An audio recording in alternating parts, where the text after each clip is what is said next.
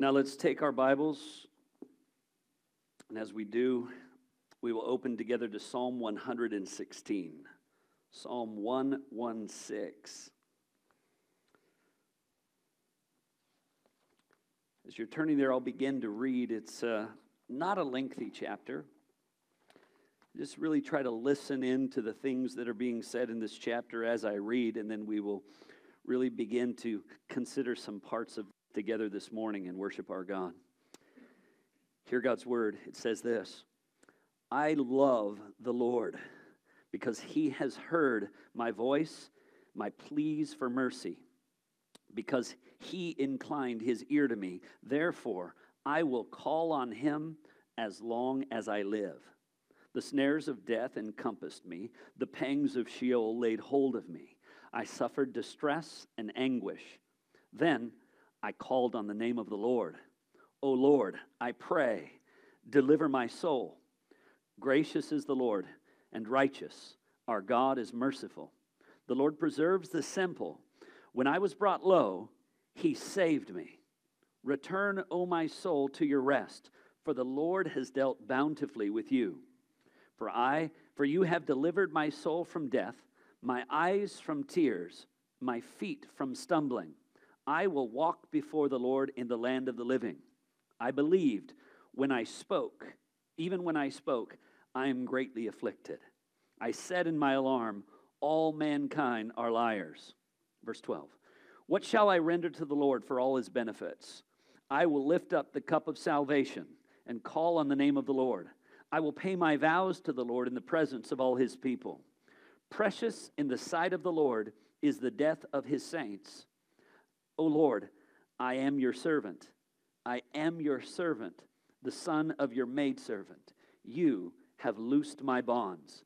I will offer to you the sacrifice of thanksgiving and call on the name of the Lord. I will pay my vows to the Lord in the presence of all his people, in the courts of the house of the Lord.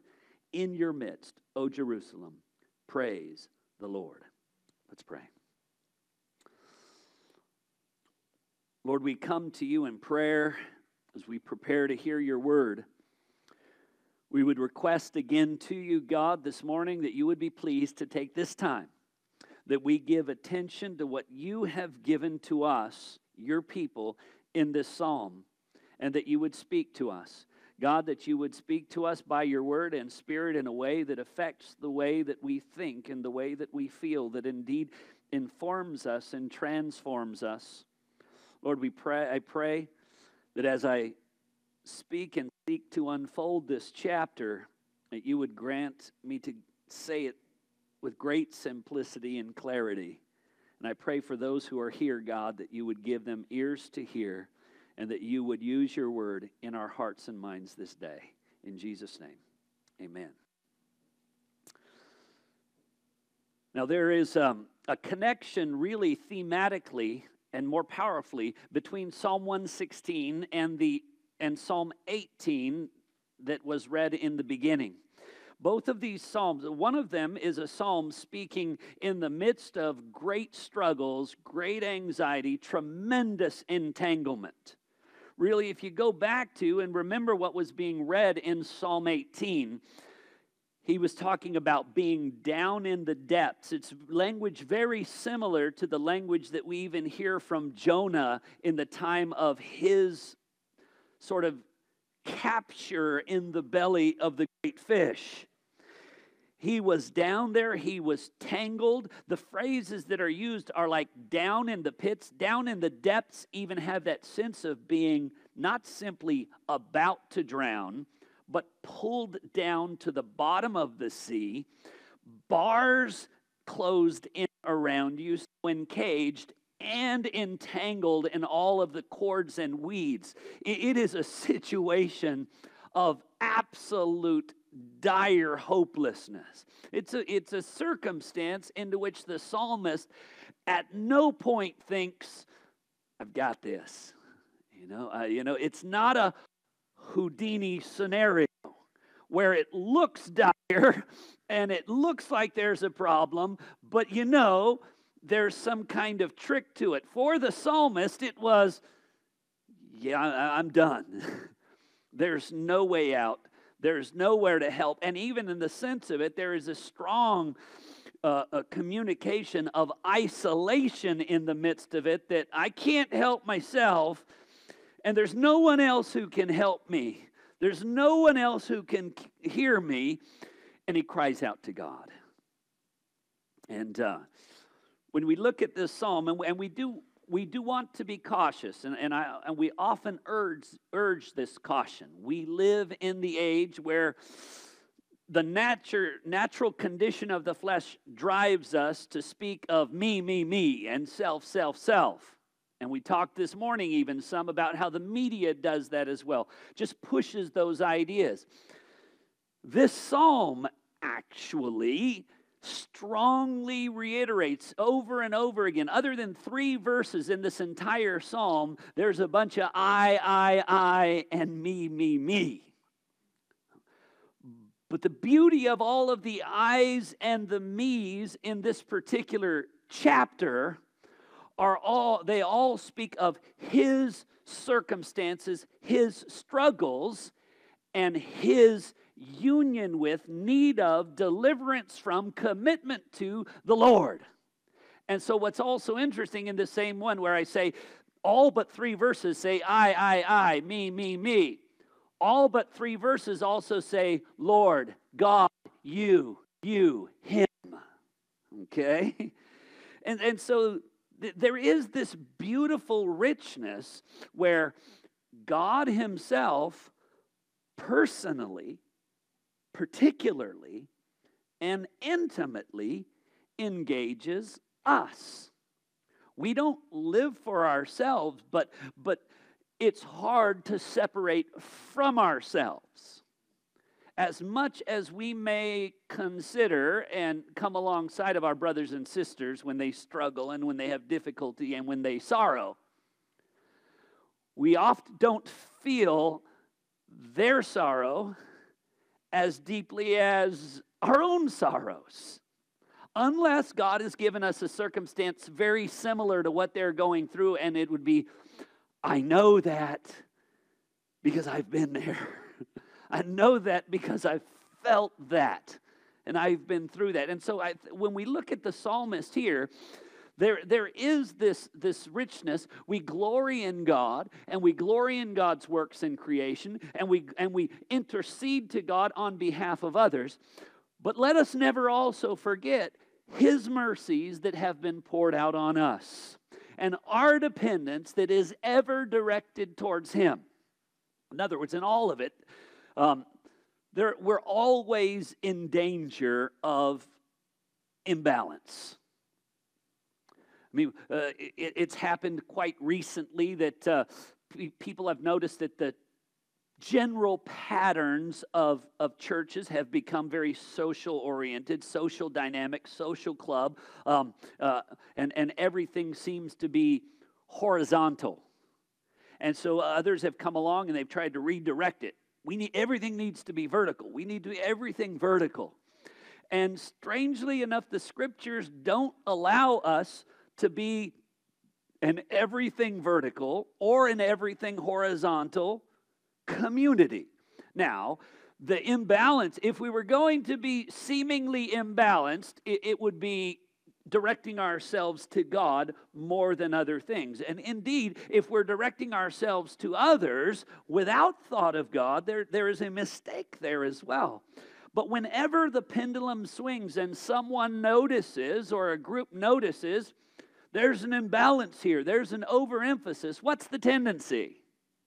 Let's go the other way. You know, there's too much talk of love. Let's now preach nothing but wrath and fire and brimstone and vengeance. And a recovery of those things is necessary, but it's in the reality of God's wrath and in the reality of God's judgment that we understand his mercy and compassion and love, so we don't want to lose others. Love becomes trite and frivolous without an understanding of the depth of God's wrath and judgment. But judgment and wrath without a sense of the full forgiveness and acceptance that's in Christ becomes its own kind of bondage and legalism. Okay?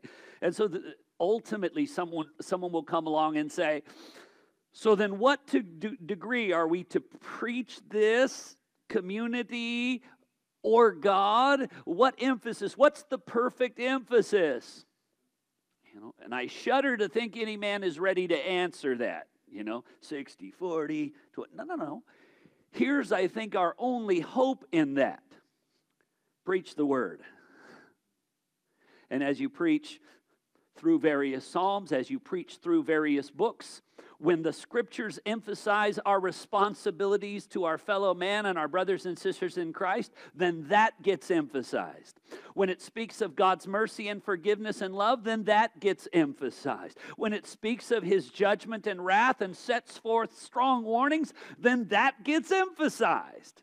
And so we just get to sit back and say, how about if we let God, by his Spirit, through the word, lead us as to what we emphasize, how much, and when, so that we get that balance. Because what man is fit to stand there and say this is the answer?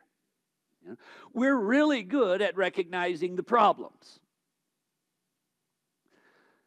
And in a world where we all recognize problems, it's just so easy to jump to a solution. But there's a certain point at which we just got to pause and say, but who am I? That I somehow know better than all the other churches and all the other pastors and all. If only everyone would seek my counsel, then everything would be fixed. I mean, how unreasonable does that sound? And so I happily herald. I don't have all the answers. I don't have all of the solutions. But I know this, we're on firm ground when we humbly submit to what God by his Spirit has given us. And we emphasize what it emphasizes when it emphasizes it. And sometimes it is a very personal recognition. Sometimes it is a very personal cry. And someone could jump out and says, well, that was a little man-centered there, a little me-focused. And the response should be, yes, the psalmist really does deal a lot with himself in that psalm. So we should be aware of that dealings and aware of that circumstances. So in this passage, now to not strike a total imbalance, I've titled this sermon, He Has, that is God has, I will. Now, in this passage, there is more emphasis, more repetition on the I will, the I will, the I will. But that as a response to what God has done is strongly in there. And so I want us to see those things as we come through here. Further, there are a couple of things that I've reached out this week to, a couple things in the original languages here that are a little bit complicated. And what's interesting is because it's complicated, all of our translations have simply removed the complication and given us what they want, because this makes more sense to me. So even though it's not exactly what the scripture says, this makes more sense to me, so I'm with that. Every single one of the translations did that. And so I'll show you that right now as we move through this introduction, and it's really in this first verse. Listen as I read this first verse. It says in the ESV and many other translations, I love the Lord.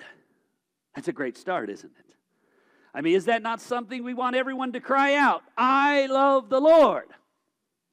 Well, in this particular phrase, what does it say? I love the Lord because he has heard my voice and the pleas of my petition. So he was in difficult, dire straits, absolute miserable circumstances.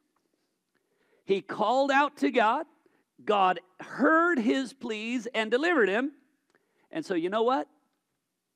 Because God heard and came through for me, I love him.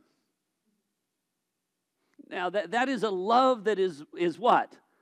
Responding to God's doing. I love because. When I read that, something in my mind was just like, that's interesting. I love. How about, do I not love God when he hears me and says, I'm not delivering you right now. Those cords are going to hold on to you for a little bit longer. No, I'm not healing you this time. This sickness is going to eventually take your body and bring your soul to me. At that point, do I say, well, then, if you're not going to answer the prayer, then I ain't going to love you? Do we do that? I would hope not. And I mean, that's the fickle nature of men, right?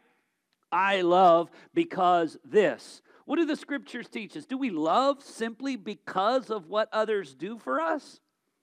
If we love somebody else because of what they do for us, what kind of love is that? Jesus actually, in some of his parables, says, look, if you invite people to your home just in hopes that they will also invite you too, what good is that? Invite the people who can't invite you, because that is a more genuine expression of love, because one, you have a self-interest in what you're doing there. If love is only expressed in the context of self-interest, that's unhealthy. And so in my Psalm readings, this is one of those ones that at a certain point struck me. Now, there is, in a sense, when we get answers to prayer, when we see the hand of God, when there's a demonstration of his power, there is a welling up of that joy. There's maybe an overflow of that sense of love that is a response to his kindness. But I then looked a little closer at this passage, and what's challenging in it, I know a lot of people don't love grammar, but that's where we're going right now, so bear with me for a moment. It says this, I love, but in the grammar, there's no object stated. The translations have supplied the object from something mentioned later in the verse, I love the Lord, because that sounds reasonable and good. And I agree. To love the Lord is reasonable and good. But this passage simply says, really, I love that he has heard my prayer. The Lord has heard my supplication and prayer. According to the Masoretic pointings, which is where they've done vowels and what we would call punctuation. In those punctuation, there is a pasuk, which again makes no sense. I get that, so I'm going to try to describe it. Between I love that he's heard and the Lord, there is a pasuk, which is like a semicolon. It is it's actually a vertical line that's drawn to separate one part of a sentence or phrase from another. So it is simply, I love that he has heard. The Lord has heard my prayers and things. And so there's ways to wrestle over this. But even then, I love that he has heard, that he has heard is a verb. So let me just throw this out there, and I want us to understand this. This isn't the only place. Some of us will be well familiar with another place in Scripture where this same thing has happened in the New Testament. In the New Testament, we see it in the Gospel of John, or not the Gospel, the Epistle. 1 John 4:19 says this, and we know this one. We love because he first loved us. Now, we love, but that's not how we know it. How do we know it? See, in this passage, most of us know it under the influence of the old King James here. The old King James translators, again, looked at the literal, we love because he first loved us, and said, well, it doesn't tell us what we love. So let's supply that. We love him because he first loved us. That makes more sense in English. It does, but in the context of 1 John, we love because he first loved us. We love him, yes, and what else do we love? The brethren. It is a more open-ended, intentionally open-ended, non-object statement. We love Him and one another because He's first loved us. But they've limited it more. Because He first loved us, He's poured His love into our hearts, and that love is expressed towards Him and towards others. So now back to our psalm for a moment. In this sense, I love because He has heard my voice. It could carry 3 simple senses, and I'm going to give them to you because all of them are rich to consider. And the beauty is this: if you don't know which one it is, and all of them are great, then I'm going to give you all of them because they're all great. All the potential meanings of this. I love. Now, remember, as the Scriptures unfold, we have there is progress. In the beginning of the Scriptures, there's not a full knowledge of Father, Son, and Holy Spirit and elements of the Trinity. There's not a full knowledge of God's eternal purposes and the plan and salvation and eternal life. If you were to ask many Old Testament saints, what happens when you die? There would be a degree of mystery associated with it for them because the Scriptures increasingly reveal more and more as we move forward in time. A lot of the things that you do here in the Old Testament, for example, will say things like this. Psalm 115, verse 17. The dead do not praise the Lord, nor do any who go down to silence. The idea is simply this: while I'm alive, I can praise God. I can speak of Him. I can obey Him. But once I'm dead, that's done. I'm not going to be making known His wonders. I'm not going to be proclaiming His excellence. This is the time that I can have an effect. Once I'm dead, it's done. Same idea we see in Isaiah 38, verse 18 and following. Sheol, for in the Old Testament, is the place where the dead go. And it says this: for Sheol does not thank you. Death does not praise you. Those who go down to the pit do not hope for your faithfulness. The living, He thanks you as I do this day. And so this is the idea. Dead, you're done. You're alive, you can do something. All right, so that's just a simple snapshot of the ancient Hebrew way of thinking about life and death.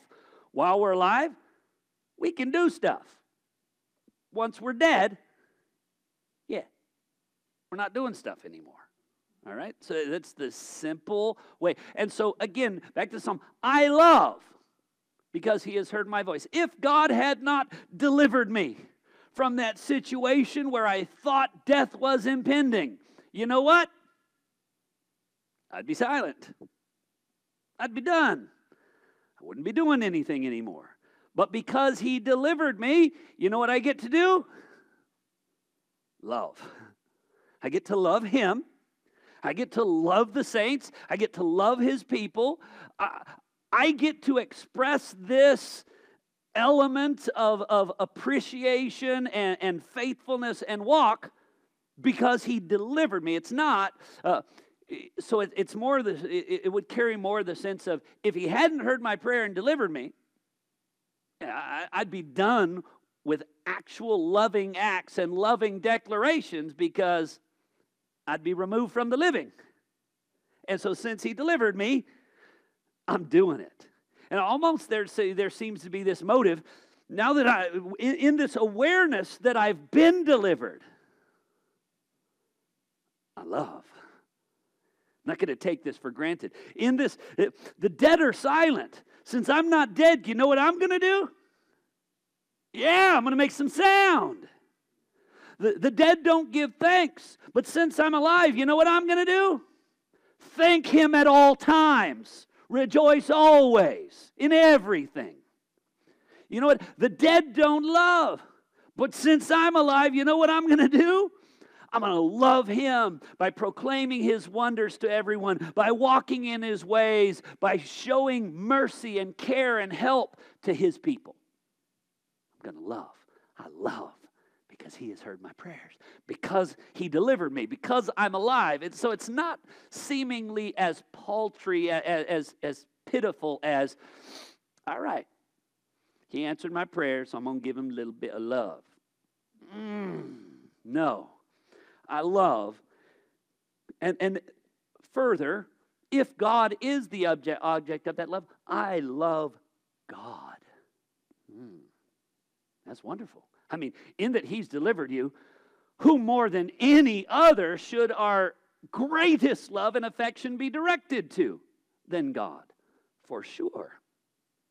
But also in the phrasing, I love that he has heard. Again, this is in the what's called the call imperfect. So the New American Standard translated that he hears.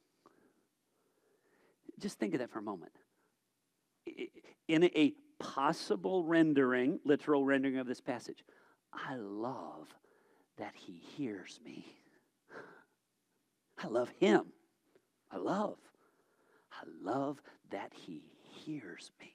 Those are the three possible renderings of this, and I love them all. I get to live, obey, serve. I love him with the fullness and overflow, and I love that he hears me. Think about that. We get to call out to him. And often I want to remind us of that just so we don't take it lightly. I mean, how many of us, if we wanted to, in a moment's notice, could get a meeting with the present President of the United States? Call him up and say, yep, I need to meet this afternoon. Clear the schedule. Can you do that? Absolutely not. And how important is he? Of course, if you take a poll right now, it's going to vary tremendously from person to person. But regardless, you can go to important people in men's minds, celebrities, people of prominence, people of position, seeming power and influence, and you may not be able to get an audience with them. Many people who work, let's say you worked for a massive corporation, something like a Walmart, and all of a sudden you decided, you know what, I want to have a sit down with CEO. What is the likelihood you're going to be able to pull that off that day, that week, that month, or ever in your lifetime? Not very likely. And people would say, I want to because I think I want to share with him some things that only he has the power to affect these changes. And so, well, that may be the case, but you can't get to him. But I ask you, who has the power to affect greater change? Global change, heart change. I mean, sometimes you can look at another person and say, I can't make them understand. Do you ever feel that way? I can't make them understand. Or no matter how much I talk, they don't understand what I'm going through. They don't feel what I feel. And it all turns into a crazy combat. Those ideas come. Well, when we come to God, who do we come to? He's the one who searches the hearts and minds of men. He's the one who knows the motives of men. He's the one who has all means. If someone is absolutely, you just can't get through to them. I've explained it this way and that. I've pled with tears and they still don't get it. Nothing else I can do. Who could still get through to them? More than that, because this is always a challenge, not only who can get through to them, but who can get through to me? Who can get through to you so that we also understand, that we grasp it, that, who can enable us to communicate more clearly, to understand more comprehensively. We have this glorious access to this throne of our great God. And in this context, I want to just quickly move on and consider these things. This God, because of him, we love. We get to live in the land of the living and worship him and benefit and bless one another because of him we love. And because he hears and answers our prayers, because he has made himself the God who has attached himself, committed himself to us, that he has inclined himself to hear us, particularly. Oh, I love that he hears me, because there are times in the history of Israel where God says to the prophet, when they call out to me, I will not hear them because of their iniquity. You think, oh my. And then we get to think, like the psalmist here, in spite of my iniquity, he heard me. I know I don't deserve that he would hear me, but he heard me. Oh, that I love him. And oh, that I love that he hears me. So first of all, we see that he has, and I'm going to look at the he has before the I wills. He has, verse 1, he has heard me. Verse 2, he has inclined his ear to me. That is a poetic phrasing that refers to a physical movement. For us, it is more like the idea of a hand to the ear and leaning over, which represents what? I want to hear what you say. I'm giving attention to it. Now, does God need to do that? No, it's a poetic phrase indicating this. Instead of leaning away, instead of looking away, instead of turning away, all phrases the Scripture uses concerning God, who has turned his face away, what is it saying that he's doing? He's inclining his ear. That is a bending over, a particular and personal paying of attention. God has inclined his ear to me. Therefore, I will call on him as long as I live, but we'll see the I wills in just a moment. Verse 6, go with me. He has, says, the Lord preserves the simple. When I was brought low, he saved me. Verse 3 tells us the snares of death encompassed me. All right, so this is not just, I was feeling mildly ill, or it was a little bit of a hard day. I'm a bit discouraged. No. Snares of death encompass me. Pangs of Sheol means I'm at death's door. Means the phrasing he's using is any more, any further, it's over. I'm as far as you can go without being completely gone. And then it goes on to say, pangs of Sheol laid hold on me. I suffered distress and anguish. Verse 4, then I called on the name of the Lord. O Lord, I pray, deliver my soul. And what does the end of verse 6 say? He saved me. He heard me. He inclined his ear to me. He saved me. Verse 8 says, for you have delivered my soul from death, my eyes from tears, my feet from stumbling. Who has, in effect, in his phrasing here, completely accomplished this deliverance, all on his own, without any help from the psalmist. We did it. No, that's not the phrasing here. It's not together we got out of this. It is, I was done, I was dying, I had nothing. You saved me. And then look at verse 16 with me, and it's phrased in a slightly another way. It says this, I will pay to my vows, or, O Lord, I am your servant, son of your maidservant. You have loosed my bonds. Again, he's using the language of what? Captivity imprisonment, and bondage.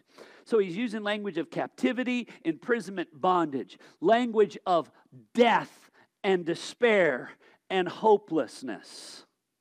And into those circumstances, what was his only hope? God's salvation, God's deliverance. Do you see an amazing parallel in there? Yes. What's interesting when we look at this phrasing where it will even say in this passage, verse 13, I will lift up to you the cup of my salvation. Actually, that more literally rendered, the cup of my salvations. Because God's deliverances are many. If ever we have faced an illness and come through it, if ever we faced a discouragement and come through it, if ever we faced an attack and come through it victorious, every single recovery, every single victory, every single progress, if ever we were bondage in our sin and dead in our trespasses and sin, and we were delivered out of that, who did it? So what he's recognizing is the cup of God's salvations. I will raise that cup. It's manyfold.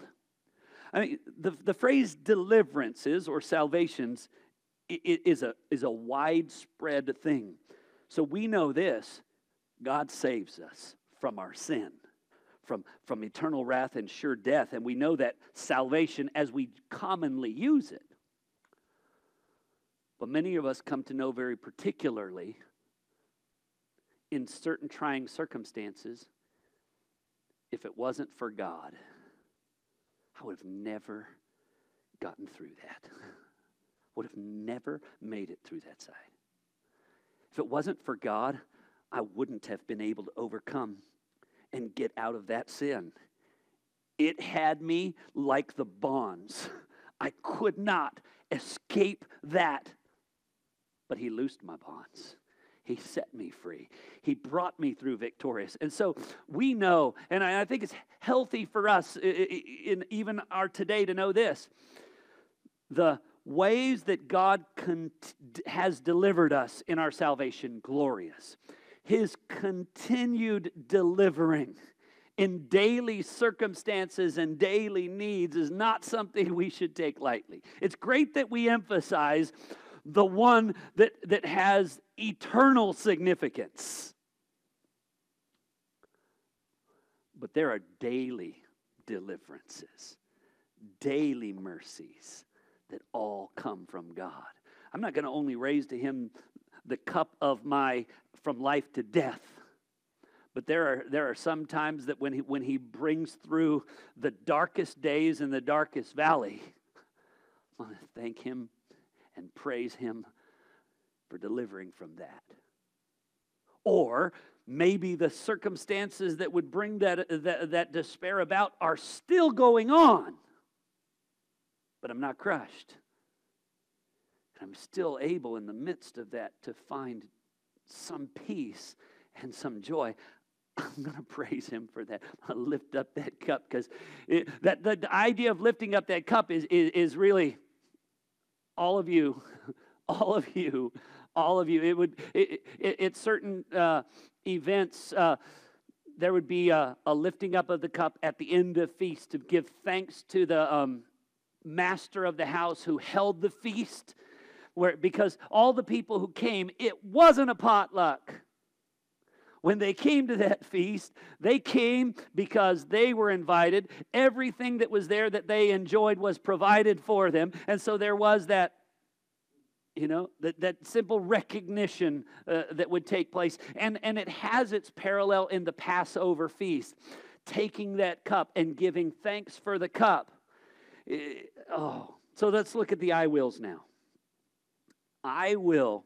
So we've seen what he has. He has heard me. He has inclined his ear. He has saved me. He has loosed my bonds. Because these things are real. Because I'm no longer in the bonds. Because I'm no longer in that dire, deathly circumstances. Because he's heard and delivered. What is my response? The first thing we see in verse 2. What is my response? I will call on him as long as I live. You got to love that, don't you? How long are you going to call on him? I'm going to call on him today. I'm going to call him. Well, what if you don't have need? See, what's beautiful about this, the phrase for call is an interesting phrase. That word that's used here. It's not exclusively to the word for cry out, help me, help me, help me. Okay, there are words that exclusively that way. This can be that way, but this says, I will cry out to him, call out to him as long as I live. And not necessarily every day is a help me day in the same deathly scenario as others. This is a word that speaks of proclaiming, reciting, declaring his renown, declaring his name and his power and his righteousness. And so I will call on him as long as I live. I mean, whatever is the circumstance, I'm going to cry out to him. Well, I don't have any need, so no need to pray today, right?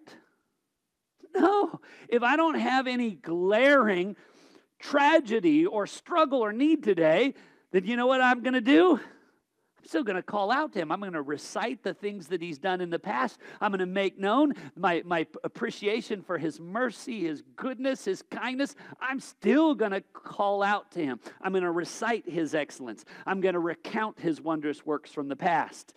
It's not only, I will call out to him as long as I live. Which part of that is something like this. If I was to do a quiz, how many of you here right now are alive? All right. And what about now? Okay. What about now? You're still with me, huh? Good. And so, and maybe tomorrow. And as long as I live, not whenever I have need, not whenever it seems beyond my power. Whenever I'm feeling weighed down again, then I'm going to call out. No. I will call out to you as long as I live. Whether it's to declare my need, whether it's to declare your power and your mercies and deliverance, whether it's just to worship and praise you, it doesn't matter. If I have breath, that breath is going to be used to wobble these vocal cords, to send out sound that declares your excellence, that declares your greatness. I will. But one thing it's important to know this. I will call on the Lord as long as I live. But there is a little bit of a warning. In Psalm 145, verse 18, it says this. The Lord is near to all who call on him. People say, oh, that's great. So whenever I call on him, then there he is. Then it goes on, it says, to all who call on him in truth. Oh. So there has to, what's going on? It's those who know him, those who know his being, those who know his character, those who by grace he has sent forth his word, bringing light and life and understanding and a knowledge of him. And as we know who he is and what he is, we as his people get to call on him in truth. Now others may call out to him, but not in truth. He is near to those who call on him in truth. And the psalmist is able to say here, I'm yours. And as long as I live, I will call out to you. Not only what is my response, but I'll say, what is my rest? It says this in verse 7.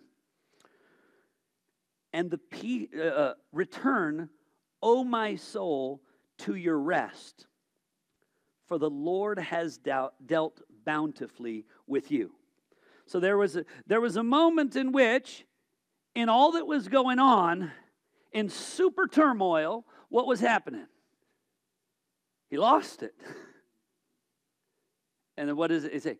He's telling himself, return, O my soul, to your rest, for the Lord has dealt bountifully, has dealt good with you. Now, listen. we've got this reality. Jesus reminds us, look, in this world you will have tribulation, but be of good cheer. I have overcome the world. And so whatever's going on, whatever may come, we have this circumstance where we can look through to Christ. Christ, in a sense, can shine through every dark cloud that would raise itself over us and shine through, and we can say this: in Christ, He has dealt bountifully with me. And so you know what? Yes, here's a tempest. The wind is swirling. The mess is there. But you know what? Return, O my soul, to your rest. We start to feel that turmoil. We start to well up with anxiety. And what are we reminded in the New Testament? Be anxious for nothing, but in everything with prayer and supplications, make your requests known to the Lord. Because we can sit back in every circumstance. Those of us who are in Christ can sit back and say, the Lord has dealt bountifully with me. I'm in Christ. Nothing can separate me from the love of God. What He has prepared for me is beyond imagination. Return, O my soul, to your rest. Return, O my soul, to your rest. Where you've gone, get back here, because He's dealt bountifully with me. Now, my neighbor might not be dealing bountifully with me. My relatives might not be dealing bountifully with me. But in Christ, He's dealt bountifully with me. So I can preach that to myself in every circumstance and in every day. Return, O my soul, to your rest, because He has dealt bountifully. What is my response? I will call on Him. What is my rest? It is in the surety that in Christ He has dealt bountifully. Really, Philippians 4:7 says, and the peace of God which surpasses understanding will guard your hearts and minds in Christ Jesus. Have you ever found your peace wandering? Yeah. But by the grace of God, what can we do? Because of our union with Christ, return, O my soul, to your rest. It is a stabilizing, grounding reality that we get to experience. Thirdly, I'll even bring this to your mind. What is my resolve? Verse 9, I will walk before the Lord in the land of the living. Again, just a simple heads up on that.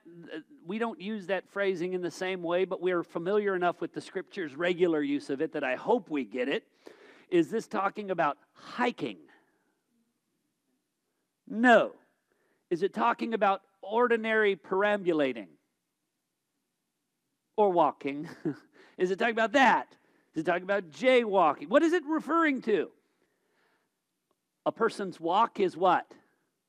How they live. And in this phrasing, I will walk, what?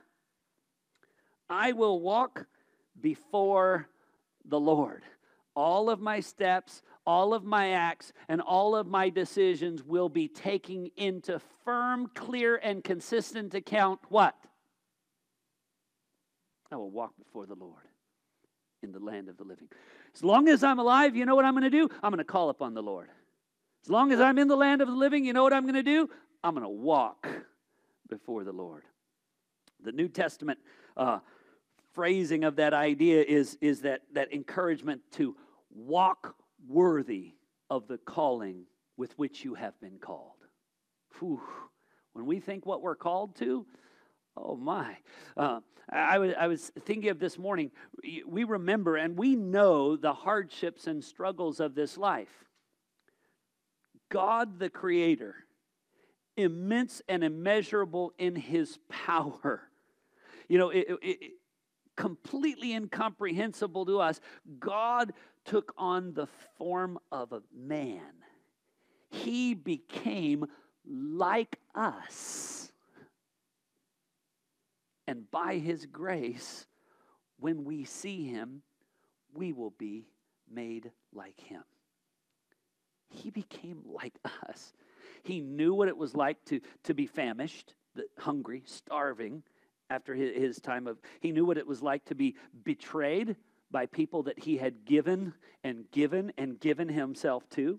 He knew what it was like to be disappointed in those around. He knew what it was like to be misunderstood and people wrongly judge your motives. He knew what it was like to be mistreated, emotionally abused. He knew what it was like to be physically abused. He knows all the things that we struggle with. We don't have a high priest who is unable to sympathize with us in our weakness. He knows it. But the difference was, he was without sin. He was made like us, but without sin. And someday, we will be made like him without sin. When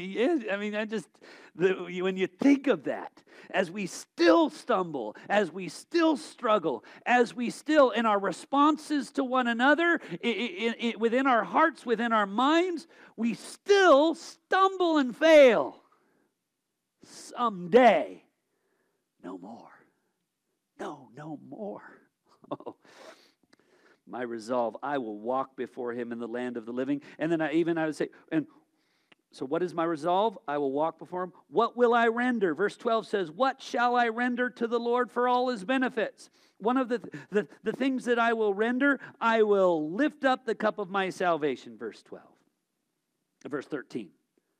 So what will I render? I'm going to be giving him all praise and thanks for all of his works in my life. And it says, and call on the name of the Lord. So again, that commitment to declaration and reciting and making him known. Verse 14, what else will I render? I will pay my vows to the Lord in the presence of his people. In the sense of, we don't live in the circumstance of vows, but the covenant that God made with his people in the Old Testament, that covenant required a commitment. God was committing himself to them, and they had certain conditions that they had to meet. And often in their conditions, they will say, we will do all that the Lord has said. Remember, when Moses delivered the law to the children of Israel, what did they say? Yeah, we will do all that the Lord has said. Did they? No, but they made a vow. They made a commitment. They obligated themselves. The same thing when God entered into covenant with David. He said, if you walk after me with your whole heart and do not turn away, then I will put your son on your throne. In every generation you will not cease to have someone on your throne if you do this. And the same thing to Solomon. And those who would enter into that covenant with God, there would be vows attendant to that. I will do these things. And the psalmist here is simply saying, I'm actually going to do them. Vows aren't just words. And I guess vows is an interesting term because where do we most commonly today use the word vows? Anyone know? Marriage. And what happens in marriage? People, what do they vow? To love, to cherish. I dare say even those who remain wedded are not necessarily faithful to their vows on a daily basis. Sometimes we're not so feeling so cherishy, or sometimes it's like should we change the vows? I will tolerate and endure, and well, no, we shouldn't change the vows because there's richness in those. But till death do us part.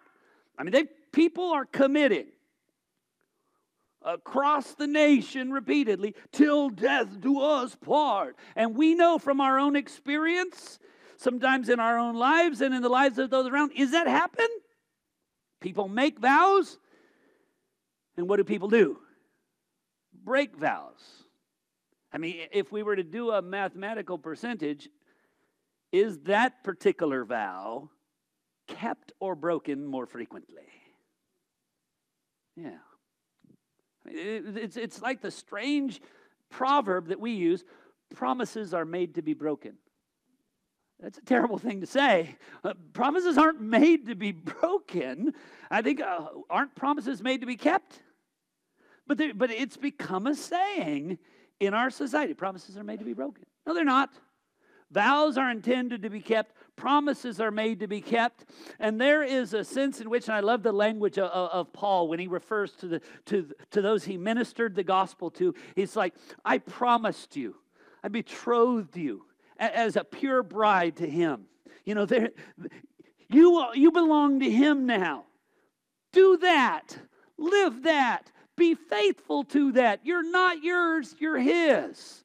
And now we're not under the same sense of conditional obligation that you lose because you broke your vows. No, Christ has fulfilled everything on our behalf. But how much more? The overflow of obedience and love and walking in a way that's honoring to God now isn't, well, I said I'd do it, so I guess I said it, I got to do it. No, it ought to be what? We obey him from the heart. It's an overflow of love and desire and genuineness. I mean, sometimes if someone says, all right, I made a commitment, I'll go ahead and do it. I don't want to do it at all. I'm going to do a terrible job, but I made a commitment. You almost feel like saying, get out of here. That's not our heart, because God, when we understand, and this speaks of that viable relationship with God, where there, God is a living God.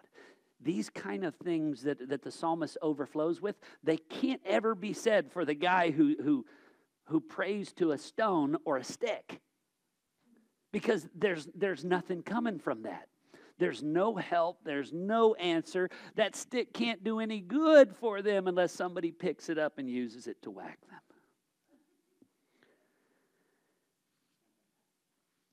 And then what else will I render? It says this in verse 16. I am your servant. I am your servant. When you read that in verse 16, oh Lord, I am your servant.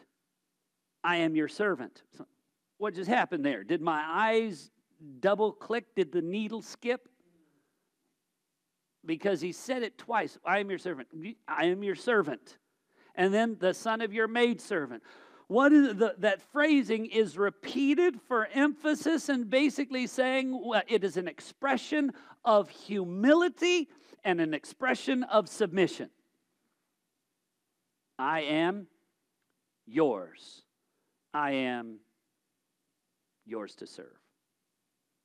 And so was Mama. Everybody is under you, and you are above all.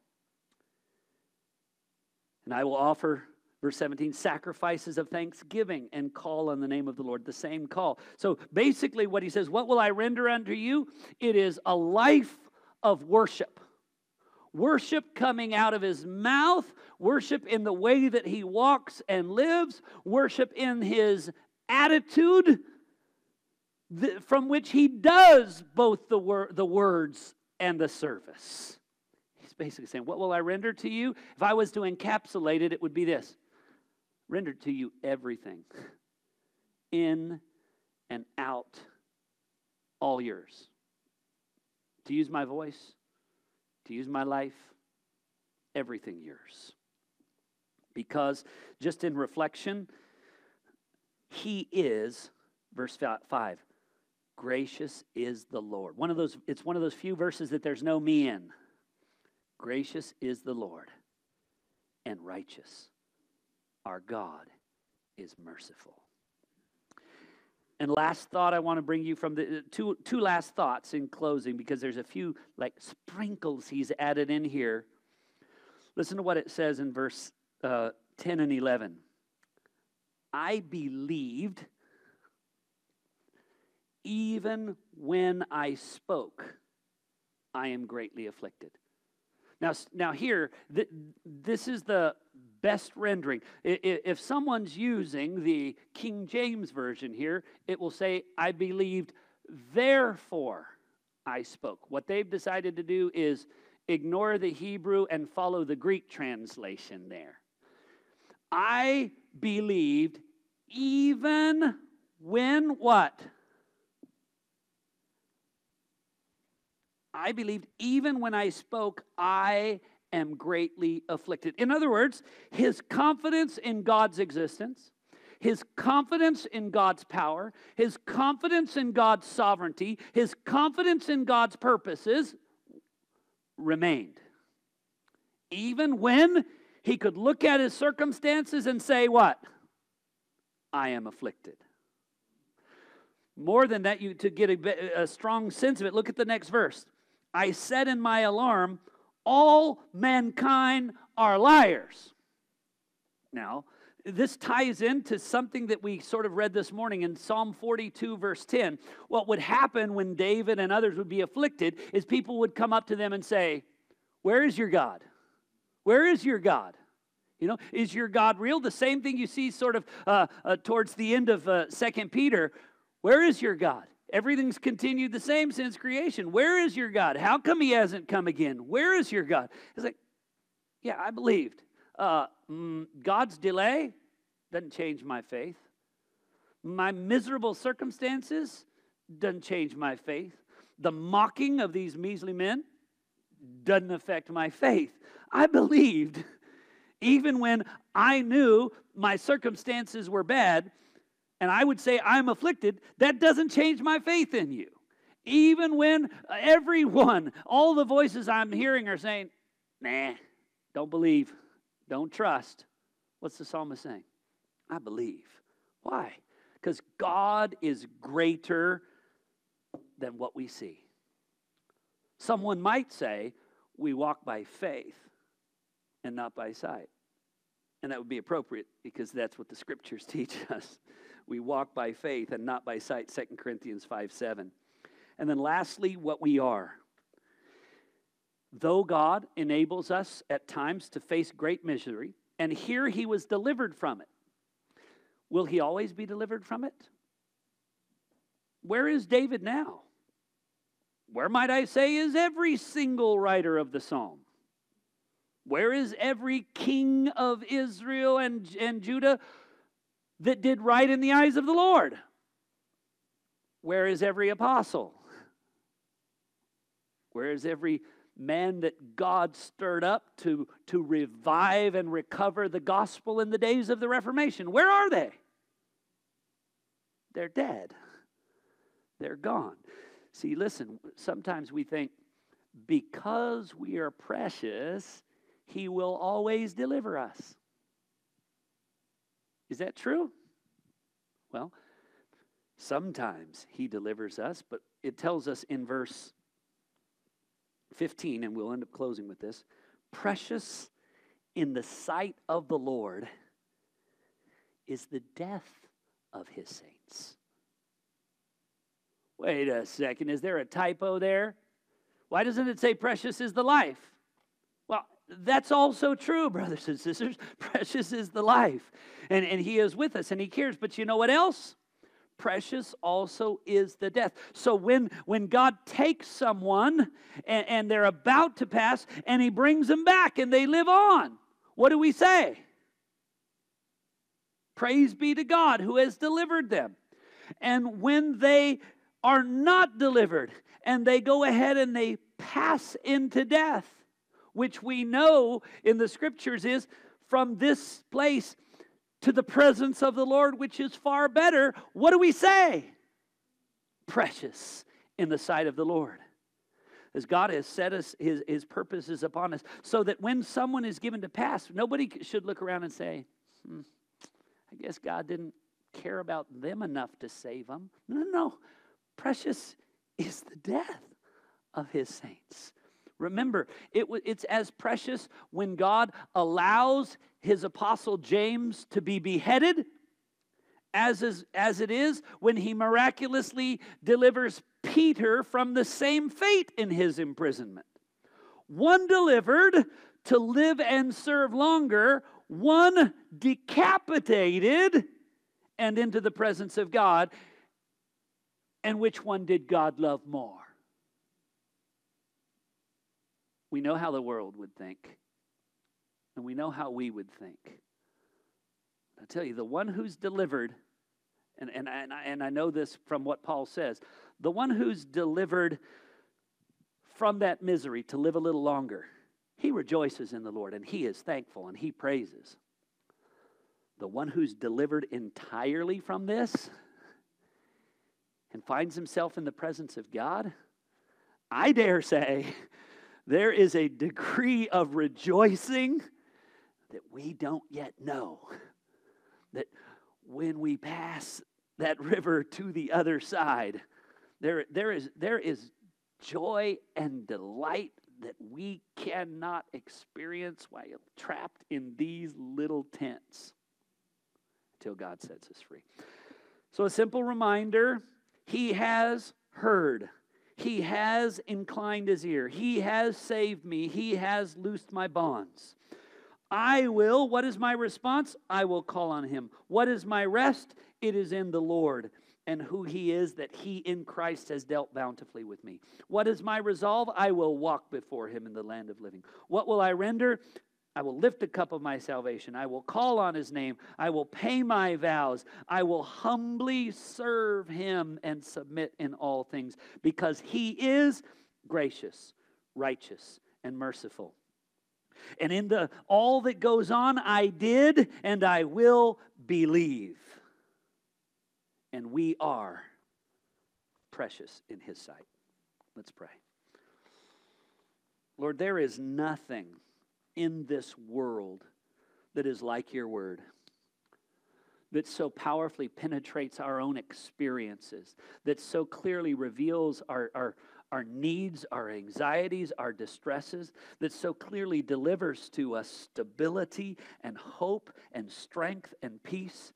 God, we thank you that what we consider when we consider your word is not simply a textbook. The time of a sermon that makes your word known is not simply a speech, but your word is a living word, which brings us hope, which brings us comfort, which brings us joy, which brings us conviction and correction. We thank you for your living word, your spirit that you've sent to live within us, your Son who lives to make intercession for us.